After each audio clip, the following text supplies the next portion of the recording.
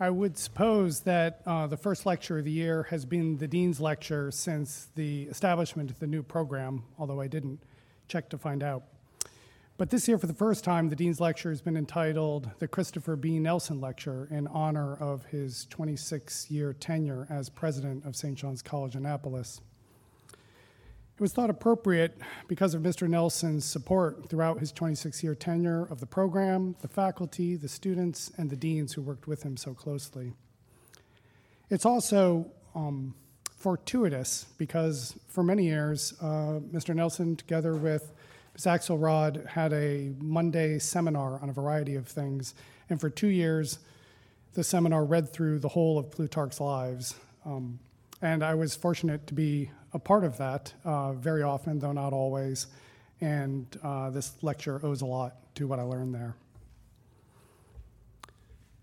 I began the writing of my lives for the sake of others, but I find I am continuing the work and delighting in it now for my own sake also, using history as a mirror and endeavoring in a manner to fashion and order my life in conformity with the virtues therein depicted. So Plutarch begins the life of Timoleon. Virtuous action, he says in another life, straightway so disposes a man that he no sooner admires the works of virtue than he strives to emulate those who wrought them. The noble creates a stir of activity towards itself and implants at once an active impulse. By means of the history of the deed, it endows the viewer with the resolution to act. It's a common trope. A great reader of Plutarch, Machiavelli, says, quote, "As to the exercise of the mind, a prince should read histories and consider in them the actions of excellent men. He should do as some excellent man has done in the past, who found someone to imitate, whose exploits and actions he always kept beside himself." Among Plutarch's parallel lives, we find Romans who imitated the Greeks with whom they are paired, Caesar imitating Alexander, Cicero Demosthenes, Publicola Solon. Even among the Greeks, Aristides the Athenian emulated Lycurgus the Spartan. Philopoemen, the so-called last of the Greeks, imitated Epaminondas, perhaps the finest of them all. I originally set out to read and write about Plutarch's lives because I thought it might give me some insight into what effect reading well might have on how one lives. I will say nothing this evening about what constitutes a liberal education, despite this being the Dean's Lecture. But I hope my original purpose, reflecting on the relationship between reading and action, will remain present, at least in the background. If the proper purpose of writing and reading lives were to select one life and to view it, to measure oneself against it, and to adjust course as needed, why write lives in parallel? What does it even mean for lives to be parallel? Lines may be parallel, straight lines, even curved lines are parallel when they have the same shape and size, differing only in location. True, sometimes the paired men are very like in character. Of Phocion and Cato, the first an Athenian opponent of Alexander, the second a Roman opponent of Caesar, Plutarch says that their characters had the same stamp, shape, and color. They had austerity and humanity, courage and caution in the same proportions, so that we shall need a very subtle instrument of reasoning for the discovery and determination of their differences. Perhaps not accidentally, Plutarch provides no concluding comparison for these two, as if it were superfluous. So close in character, it would hardly matter whether a reader chose to keep Cato or Phocion by his side to imitate in all things. Other times, Plutarch's pairs are alarmingly dissimilar. Sometimes they seem to be paired only because of some similar accident in their lives. Nicias and Crassus seem to have been paired because each suffered a catastrophic and fatal military defeat. True, both are uncommonly wealthy and owe their prominence to that wealth, but Crassus is far more unscrupulous in acquiring it. Nicias is grave, public-spirited, and honest, but also pusillanimous, timorous, and pious to the point of folly. Crassus is much bolder, impious, magnanimous, but ambitious beyond his abilities and forever distracted and debased by avarice. Though their fortunes are similar, they endure them differently. Nicias correctly foresees the difficulty of the Sicilian expedition, but being compelled by the people to take it on despite himself, in its execution he's hampered by his timidity. Crassus, in his boldness, fails to foresee the difficulty of the Parthian War, but unlike Nicias, he finally faces death resolutely. The lives are not parallel in the way that lines are parallel. Although not intersecting, they exhibit somewhat different shapes. They're not merely transposed from one place to another, from Greece to Rome. Broad similarities frame intriguing differences. Parallel lives are lives meant to be compared. 18 of the 22 extant pairs are followed by explicit comparisons, a combined judgment or sentence. The comparisons share a loose scheme. Plutarch generally weighs the military exploits first, and then domestic political accomplishments. Other common fields of comparison include distinctive virtues, education, household economy, and frequently, the manner in which they died. Praise as well as criticism is qualified. The carefully balanced judgments often take a rhetorically ornate form. A typical example of Nicias and Crassus, quote, "The Athenians sent out Nicias to the war against his will, and Crassus led out the Romans against theirs. Crassus brought misfortune on Rome, as Athens brought misfortune on Nicias." Another example of Alcibiades and Coriolanus, Plutarch says, the first the citizens could never hate even when they suffered harm from him, and the second, even when he was admired, could never be loved. The allegedly parallel lives give ample material for cleverly constructed disanalogies. Whereas Nicias was a victim of Athenian enthusiasm, Crassus was at fault more than the Romans he led. However incisive and revealing the juxtapositions, the ornate comparisons sometimes take on the air of a rhetorical exercise. One fears the cleverness of the form may be more important than the matter. The comparisons do show that the so-called parallel lives are not set gently side by side, but ranged toe to toe, as if preparing to do combat, though never quite coming to blows. Having decided to write a life of Romulus, and wondering whom the founder should be paired with, Plutarch quotes Aeschylus's 7 against Thebes, asking, "Whom shall I set so great a man to face, or whom oppose, who's equal to the place?" Plutarch comments on how very much Cato and Phocion resemble one another, because their similarity poses a challenge to discovering and articulating the differences. The discriminating and weighing of differences appears to be Plutarch's ultimate intention. But the meticulous weighing of virtues and vices of each life has the effect of diminishing the admiration a reader might hold for either. Each takes on a problematic air. The virtue is no longer so vibrant that it compels immediate imitation. One pauses in order to study the shadows. Given that the Greeks and Romans are ranged toe to toe, the global intention appears to be to measure the two peoples, the conquered against the conquerors, the teachers against their students. I will not speak about this tonight because I'm not primarily interested in what is Greek as opposed to what is Roman, although much could be said on it. One of Plutarch's pairs shows that there's another dimension to the comparison, the sole double pairing, 2 Greeks paired with 2 Romans, Agus and Cleomenes, 2 Spartans who sought to restore the Spartan regime to its ancient rigor by redistributing the land, are paired with Tiberius and Gaius Gracchus. Here we are clearly intended to compare Spartan to Spartan, Roman to Roman. These lives, pursuing the same ends in the same city and the same era, are not parallel, but intersecting. Agus, living in a corrupt era, embraces the original simplicity and rigor of Spartan dress and meals. He's uncommonly temperate and shows greatness of soul. He is, however, undone by his generosity. Having deposed the other Spartan king, Agus nevertheless spares his life. The king, however, is soon restored by the ephors, so that prior to effecting his reforms, Agus is betrayed and executed. Cleomenes, strangely, the inheritor of Agus's wife, then also inherits his ambitions.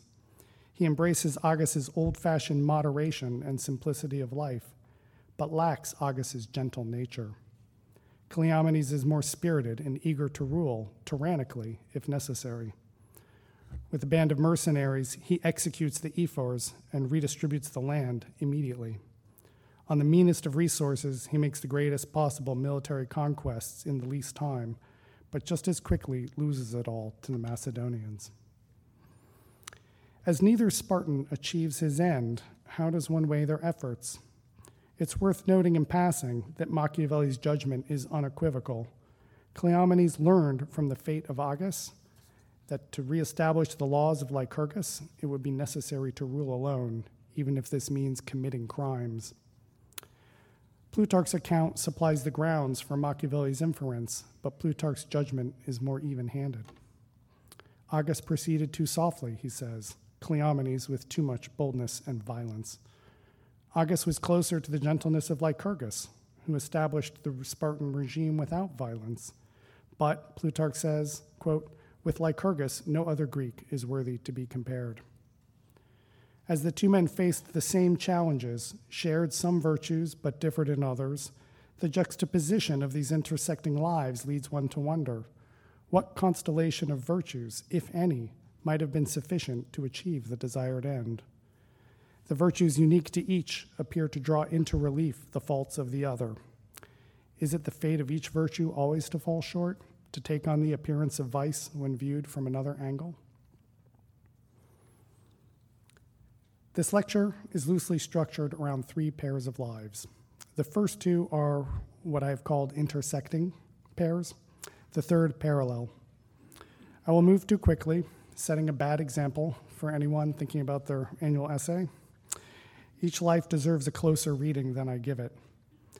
In order to think about the optimal constellation of virtues, I will first consider the lives of Themistocles and Aristides, familiar from our reading of Herodotus. The two were very different in character. In some respects, Themistocles appears the paradigmatic Athenian, while Aristides emulated Lycurgus, a Spartan. Themistocles, born with modest means, was an eager, clever, successful, and occasionally unscrupulous moneymaker. Aristides, by contrast, was born into wealth, but neglected his affairs and left little or nothing to his heirs. Themistocles' defining characteristic is his natural intelligence, his ability to manipulate ambiguities for different audiences, sharpened by a modest, sophistical learning. At the conclusion of the war, Themistocles is awarded the prize for wisdom. Aristides' name is synonymous with justice. Themistocles from his youth sought the glory of leading all of Greece. Aristides had no interest in currying popular favor. He entered politics to secure justice and safety for Athens. The two men were rivals from their youth, and Aristides was ostracized, exiled, at Themistocles' instigation, because the Athenian people paradoxically distrusted the just man more than the clever one. In preparation for the Persian War, Themistocles famously persuaded the city to spend its silver on ships. Plutarch, quoting Plato's laws, says that Themistocles turned the Athenians from steadfast hoplites into sea-tossed mariners. In the course of the war, as we recall from Herodotus, the entire city put to sea and took refuge on an island. After the conclusion of the war, Themistocles built the long walls that connected Athens to its port.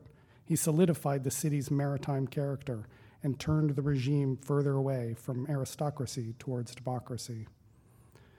About these changes in regime, Plutarch does not pass judgment. He only demurely says, whether by orienting Athens to the sea, Themistocles did injury to the integrity or purity of the political administration, let the philosopher investigate. Here too, Plutarch is alluding to Plato. In the laws, the interlocutors describe how to establish a good city. Not the city that is altogether best, one where all things are held in common, the city described in the Republic, but a second or third best city, a city that comes as close as feasible to being unified.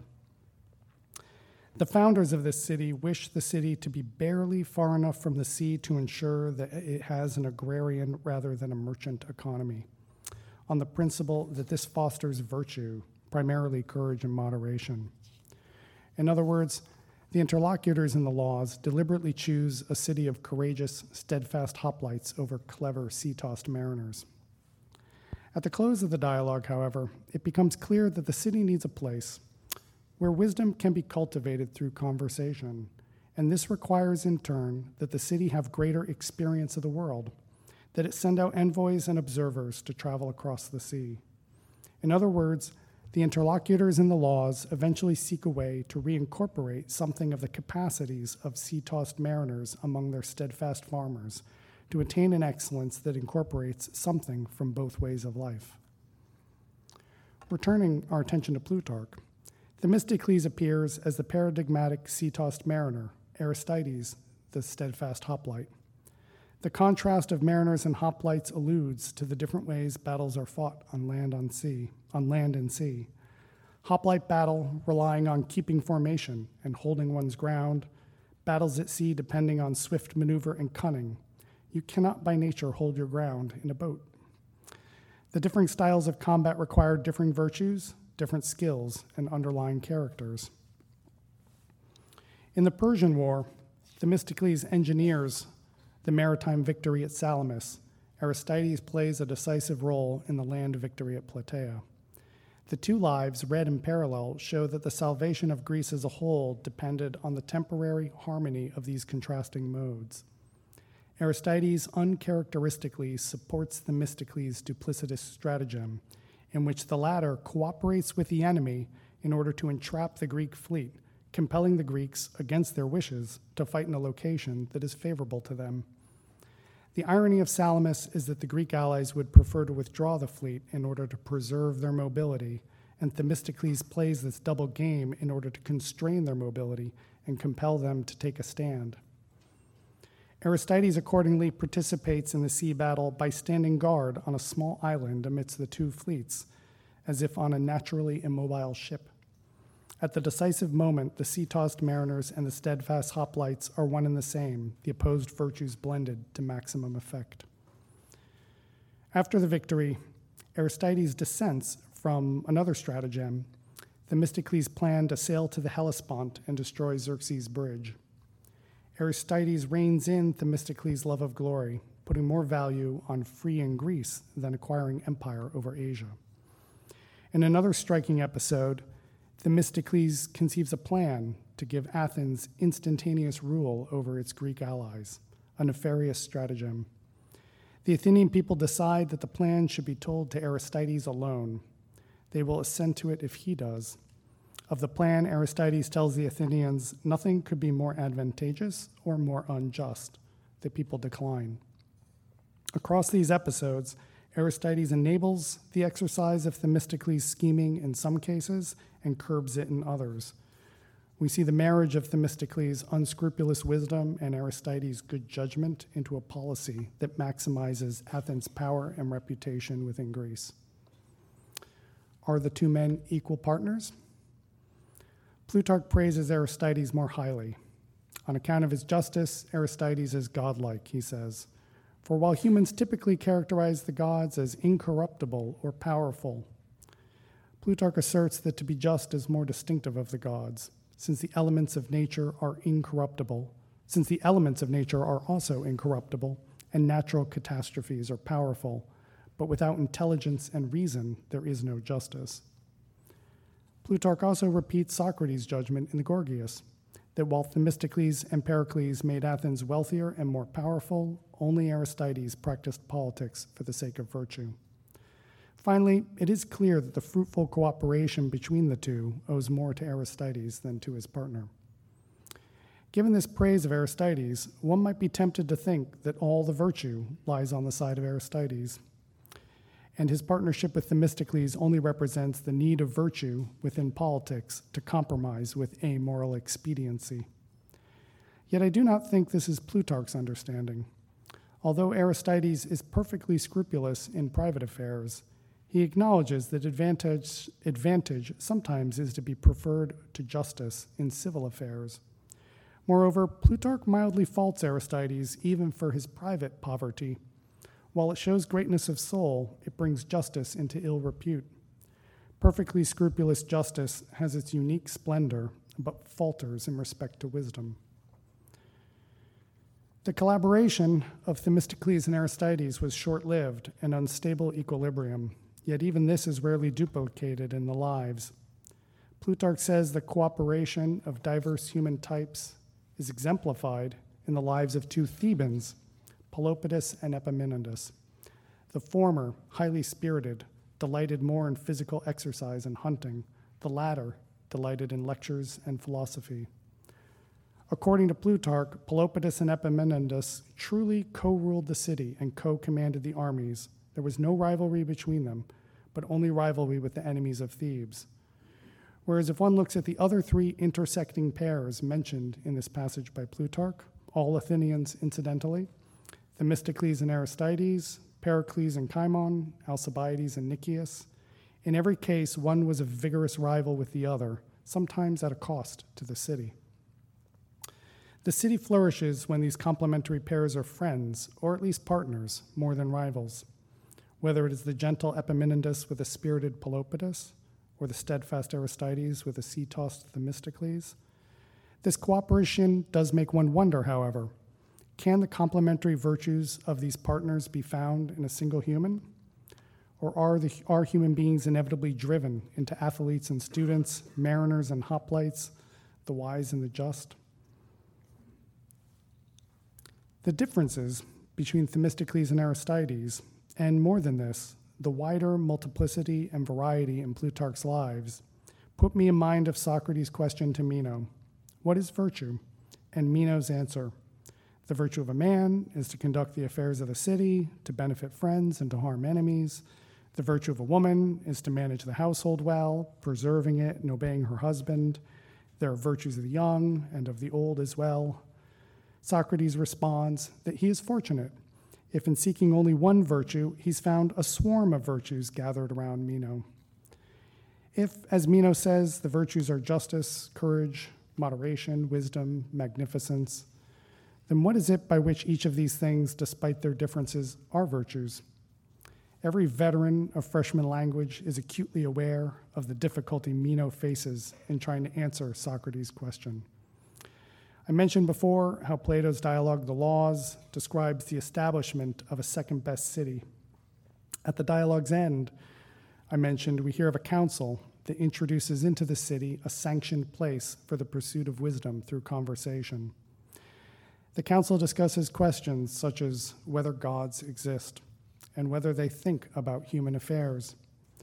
It is said that this council must also investigate and even know how the several virtues are won.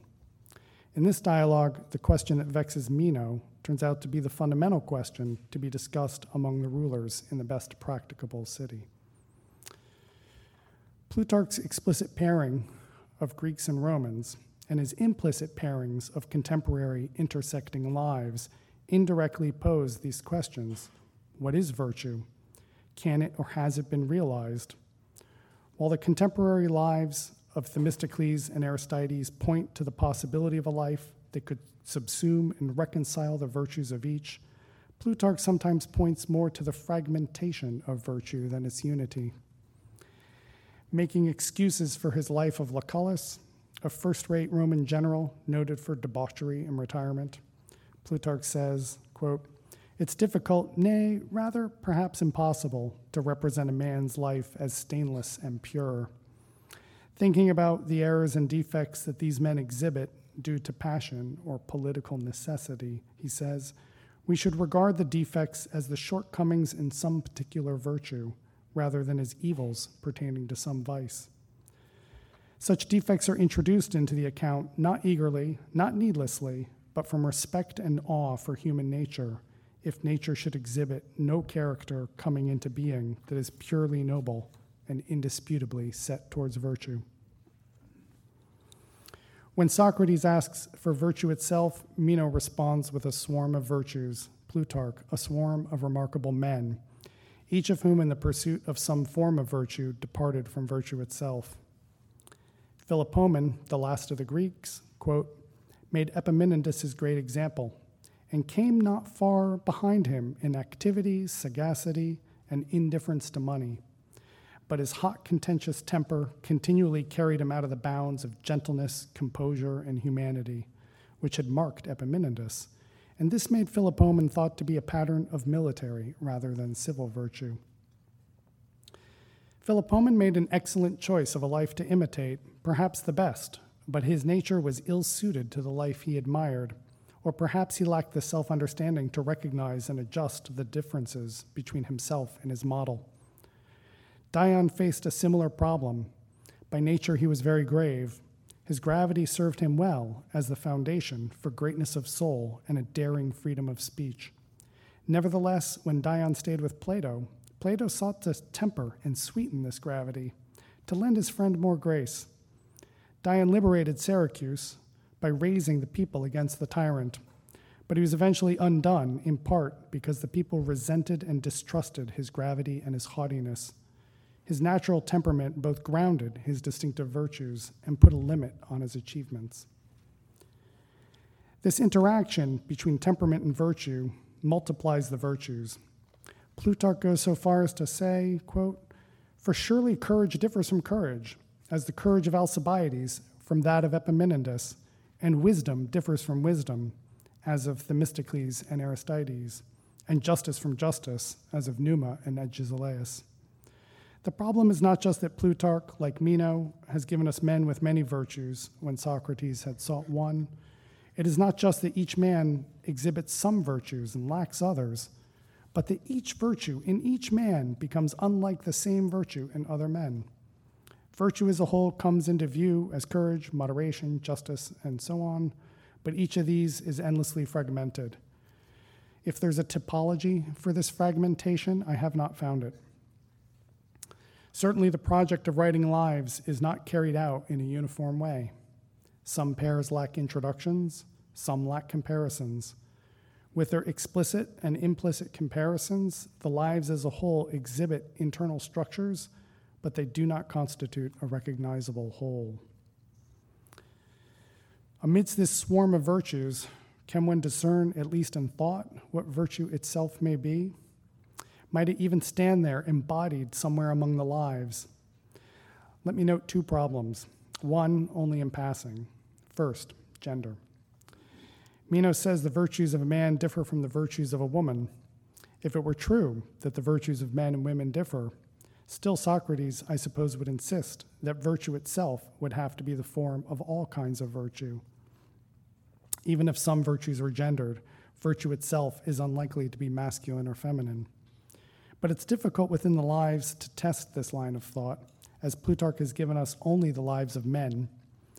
Plutarch does periodically praise the character and virtues of women appearing in the lives, but the lives provide a meager source for thinking about this question. The second difficulty I'll face more squarely.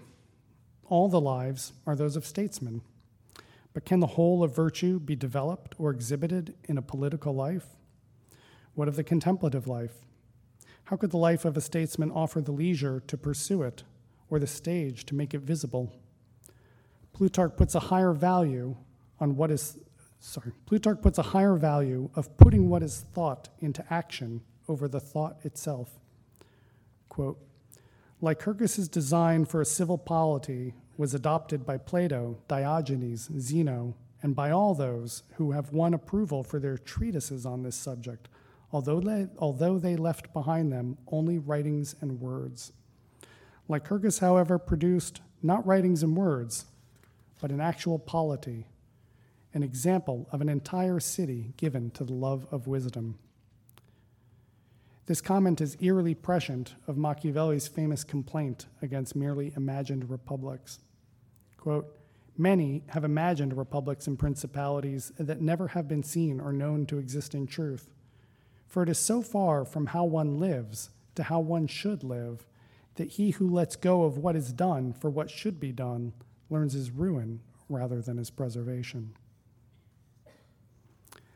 Plutarch appears to share Machiavelli's suspicion of anyone who favors what is imagined to the exclusion of what is done, but unlike Machiavelli, neither does he favor what is done to the exclusion of what is imagined. He is focused on the realization of the imagined endeavoring in whatever way possible to make good the fruits of contemplation in the sensible realm. The question of whether a single life could at once encompass contemplative and practical virtues leads me to my second pair, Cicero and Cato. Cicero makes a jest at Cato's expense. Having run for consul and failed to attain the office that is Cato, Cicero says of Cato, he acted as if he practiced politics in Plato's Republic and not among the dregs of Romulus. Cicero's quip suggests that even were Cato a philosopher king, a man of this type would not be fit to seek and obtain office in Rome. Cicero's jest, however, takes on another dimension when Plutarch himself says of Cicero, quote, when he was appointed consul in name, but really received the power of a dictator, he bore witness to the truth of Plato's prophecy that citizens would only have respite from evil when in one and the same person great power and wisdom should be conjoined with justice. Cicero seems to be saying that even if Cato were a philosopher king, there would be no place for him as consul of Rome, while Plutarch seems to be saying Cicero was, for 1 year, philosopher dictator of the dregs of Rome. It seems clear that Cicero and Cato constitute an implicit pairing, like Themistocles and Aristides. Both opponents of Caesar, each is paired with an Athenian counterpart, an Athenian opponent of Alexander, Cicero with Demosthenes and Cato with Phocion. They are comrades in arms with strikingly different characters. Cicero has the sharpest wit of Plutarch's subjects. The historian spends several pages recording quips. Cicero jests even when seriousness is called for. Carried away, he often neglects propriety. When defending a prosecution advanced by Cato, Cicero publicly ridicules Cato for the paradoxes of his Stoic philosophy, and Cato responds dryly, "What a funny man we have, my friends, for consul." Cato is noted for his austerity, of course, and it was hard to make him laugh, though he would occasionally smile. Plutarch endorses Cicero's jesting criticism of Cato up to a point, drawing an analogy between the governance of the city and the governance of the cosmos. Quote, the sun has neither the same motion as the heavens, nor the one that is directly opposite and contrary. This might be familiar to readers of Ptolemy. But it takes a slanting course with a slight inclination and describes a winding spiral of soft and gentle curves, thus preserving all things. And so, in the administration of a city, the course which is too straight and opposed in all things to the popular desires is harsh and cruel. But the administration which is yielding and grants what will please the people in return for obedience, this one conduces to safety. Cato appears to miss the requisite balance. He exceedingly loved a justice that is stubborn and unbending to favor or to equity. He could not be elected consul because he sought to preserve in his manners the dignity of his life and would not exert himself nor try to win the people by humane discourse. Plutarch's attribution of philosophic kingship to Cicero seems prompted by his education in Athens. As a young man, he considered devoting his life to philosophy. He was reluctant to seek political office. Among the Romans, he came to be known as the scholar, or even the Greek. As an orator, his admiration for philosophers and their higher calling seems to have freed him from envying his fellow politicians. It may be that his attention to philosophy led him to regard human affairs with diminished seriousness, giving license to his clever jests at the expense of his peers. Certainly he's contemptuous of wealth, both for himself and for Rome. He endeavors in vain to persuade his peers that the sound domestic rule of the city is more valuable than foreign conquests. Elsewhere, Plutarch says that philosophy enables one to make judgments that have firmness and strength on the basis of opinions that are abiding and unchangeable in the face of any outcome. Cicero exhibits a kind of intellectual virtue in the conduct of his consulship, investigating and apprehending the conspirators with sober reasoning and surpassing sagacity. With the conspirators in custody, however, he has to decide whether to execute them without a trial, He's reluctant to do so because he's merciful by nature, and because he fears to make excessive use of his power and prompt retribution. On the other hand, he fears to spare the conspirators, lest he be thought cowardly and unmanly. When the matter is brought before the Senate, Caesar argues persuasively against execution, saying that the men should be banished instead and their possessions confiscated. Cato, in a passionate, angry speech, accuses Caesar of trying to subvert the state by means of a popular pretext and humane words. Cato wins over the Senate, and Cicero carries out the executions, although he remains merciful in one respect. At Caesar's recommendation, and congruent with his own nature, he refrains from confiscating the condemned conspirators' property. Despite his vacillation during the critical decision, Cicero showed, according to Plutarch, how invincible justice is if it is put correctly into words, by highlighting the advantages of justice and removing what is vexing. Perhaps we can regard Cicero's vacillation as the deliberation necessary for coming to a wise and firm decision. But like the cooperation of Themistocles and Aristides, it seems Cicero could not have saved Rome without Cato's assistance. Cicero exhibits a concentrated presence of mind throughout the episode, but lacks the resolve to bring it to conclusion. His resolve is strengthened not only by Cato, but by his wife, Terentia, who's rather bolder and less gentle by nature.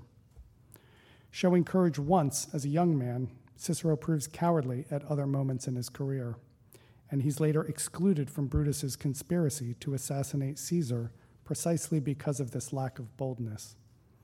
This deficiency worsens with age and is vividly displayed at his death. Having a death sentence put upon him by Mark Antony, rather than quickly seeking safety abroad with Brutus, or, on the other hand, accepting death calmly, not too much after all, before it would have come to him by nature, Cicero vacillates again, alternately fleeing and delaying until being caught on the road and pitifully executed. He does not die with the calmness and courage of a Socrates, who is the explicit model in the death of Cato. The scholar's caution prolongs deliberation and seems to rely on external sources of firmness. Cicero's seeming philosophic kingship lasts for but 1 year. The unprecedented honors and fame bestowed upon him nearly ruin him. Fame not only harms his career, having received such great honors, his vanity makes him odious to his colleagues and an easy target for banishment, but it even corrupts his love of wisdom. In the course of his banishment, he does not return to Athens. He does not return to liberal and moderate philosophical studies. Instead, Plutarch says, he hovers on the edge of Italy, grieving and longing for Rome like a bereft lover.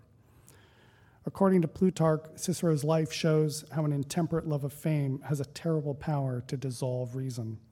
As the passions of the multitude impress themselves on one's soul, attending too much to these impressions, one loses sight of what is real.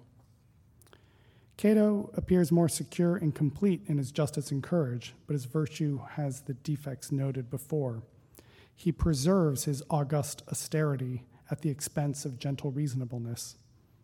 With the possible exception of the single year of Cicero's consulship, neither man's conduct fulfills Plutarch's analogy to the sun's inclined path in the heavens, striking a balance between opposing the passions of the people and yielding to them. If Cicero did attain complete virtue, he certainly did not sustain it, as his political success nourished the vice that weakened the hold of philosophy on him.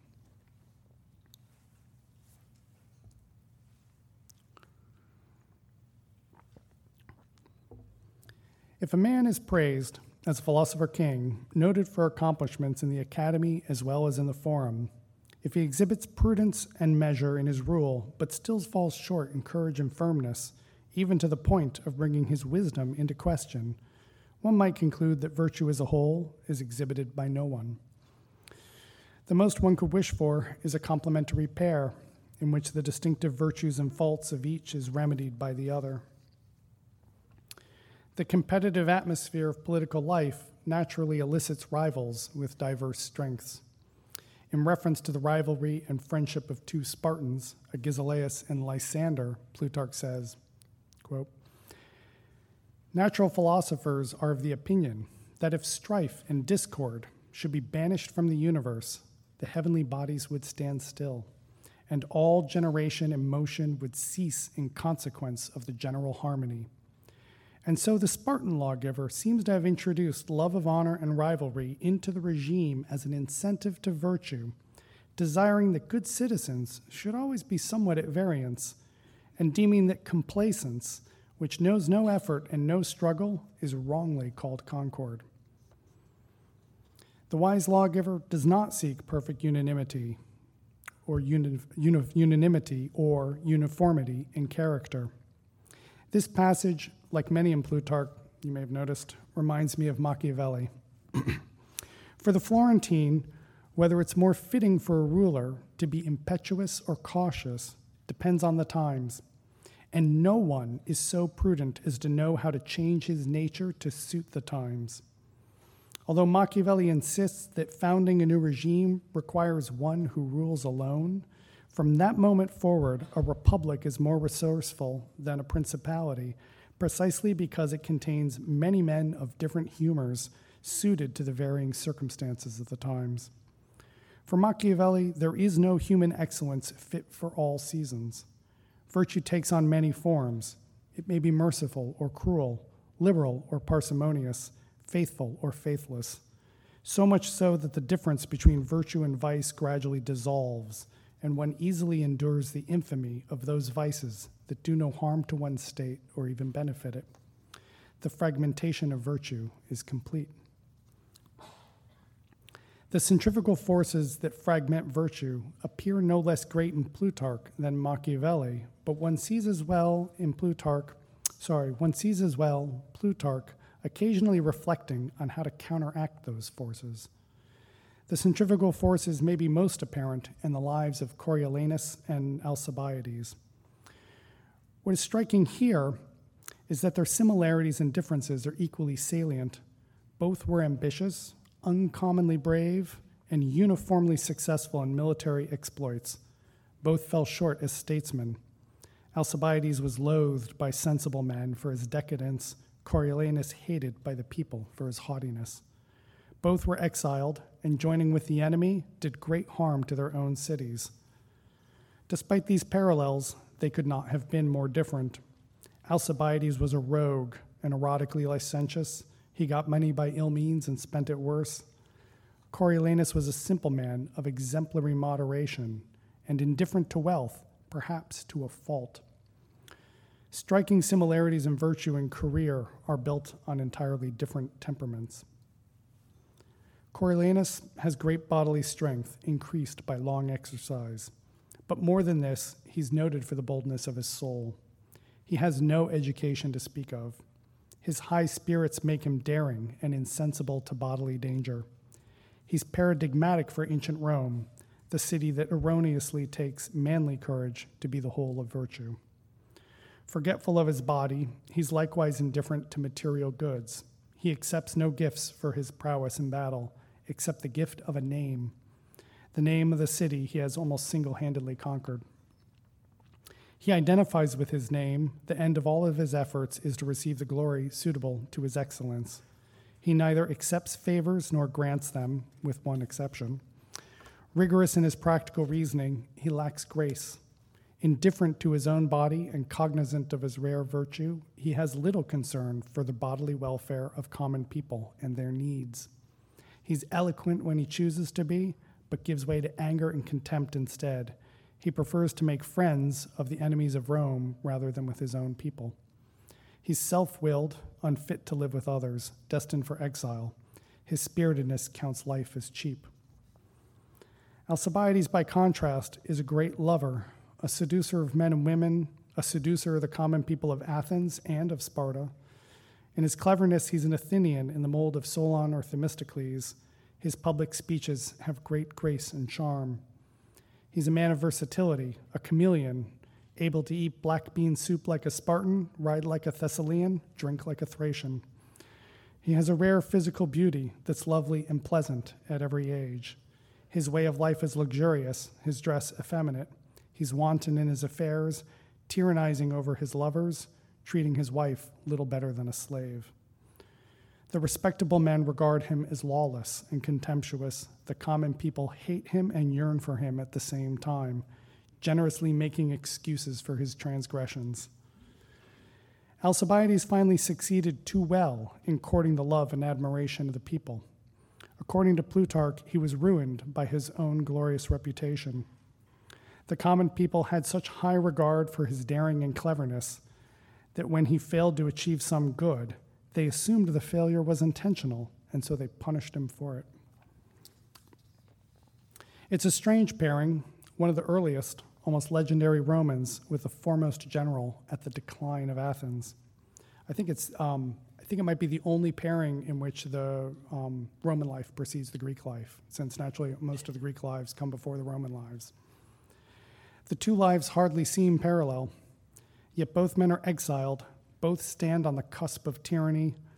A driving passion, spiritedness in one, erotic love in the other, renders the soul of each uncontrollable. Both are courageous, yet their courage is utterly dissimilar. The Greek word courage, of course, is derived from the word for man. Coriolanus, in his courage, is the manliest of men. Alcibiades is no less bold. He, like Coriolanus, scores a signal victory by entering an enemy city with far too few men at his side. Yet Plutarch repeatedly points to Alcibiades' effeminacy. In his versatility, he is closer to Helen than Achilles. One is reminded of Plutarch's comment that the courage of one man differs from the courage of another. It could not be more true in the case of these two. Given Coriolanus' lack of education, one may suppose that a good education could have corrected his faults. The education of Alcibiades at the side of Socrates makes one somewhat less confident. Fearing that Alcibiades would be corrupted by the favors of great men, Socrates sought not to suffer such a fair, flowering plant to cast its fruit to perdition. He wished Alcibiades might achieve the greatest good promised by his nature. Alcibiades' failure to do so suggests that a first-rate education at most nourishes a few strengths and moderates weaknesses. Quote, so Alcibiades, whenever Socrates found him filled with vanity and wantonness, was reduced to shape by Socrates' speeches and rendered humble and cautious, and he learned how great were his deficiencies and how incomplete his virtue. Although it is essential to recognize the incompleteness of one's virtue, remedying this incompleteness does not appear to be fundamentally a cognitive task. If Plutarch has a remedy, it appears to be a musical, emotional alchemy, a blending and mixing of temperaments through friendship. It aims at complete virtue without conceiving it with any clarity. Coriolanus is an extreme case of a general type, also manifest in the life of Pelopidas. Here Plutarch points out the need to relax and soften highly spirited, unruly natures by means of love and friendship. For this reason, the lawgivers of Thebes made a place in their city for the goddess Harmonia, daughter of Ares and Aphrodite. They thought that a regime is consonant and well-ordered when the restive and warlike men are continually engaged with those who possess grace and persuasiveness. In Thebes, the spirited and the erotic are brought together in friendship in order to restrain and bend their passionate natures towards an excellence that stands unseen, unstated between them. Pelopidas is highly spirited, loving of labor, more inclined to gymnastic exercises than lectures in philosophy. Yet his friendship with Epaminondas turns him away from Coriolanus' excesses. He is not self-willed. The friendship leads him to regard his wealth, his noble deeds, even his own life as shared with others. At the same time, differences between the two friends highlight the persistent incompleteness of virtue. When both men are put on trial, Epaminondas bears the charges magnanimously. Pelopidas seeks revenge. In the end, he puts himself in mortal danger, Having too few men at hand and trusting in his reputation to protect him, he gives away his life because he cannot subject spiritedness to calculation. Plutarch appears to have Socrates' questions in mind. What is virtue itself? What is it that the multiple virtues have in common? But as obstinately as Plato, he gives no answer in the Lives. Part of this has to do with the genre itself. Forgoing the eidetic account of virtue, choosing instead to write about how they come into being in particular circumstances. Conception of the form of virtue is obscured by taking into account the conditions under which the virtues emerge, one's birth and family, temperament, education, and political culture. This focus on particularity is partially remedied by the larger structures amongst the Lives. Plutarch views the Lives in pairs, the pairs themselves forming larger constellations, as if it is only through recognizing the diversity in human types and meticulously weighing them than what can steer a course toward the good by aesthetic sense more than precise argument. Plutarch's mode is more synthetic than analytic, more musical than dialectical. One seeks in the city, but also within the soul, the most concordant and musical blending of harmonies and rhythms by which it is said God administers the cosmos. Plutarch is a Platonist of a sort.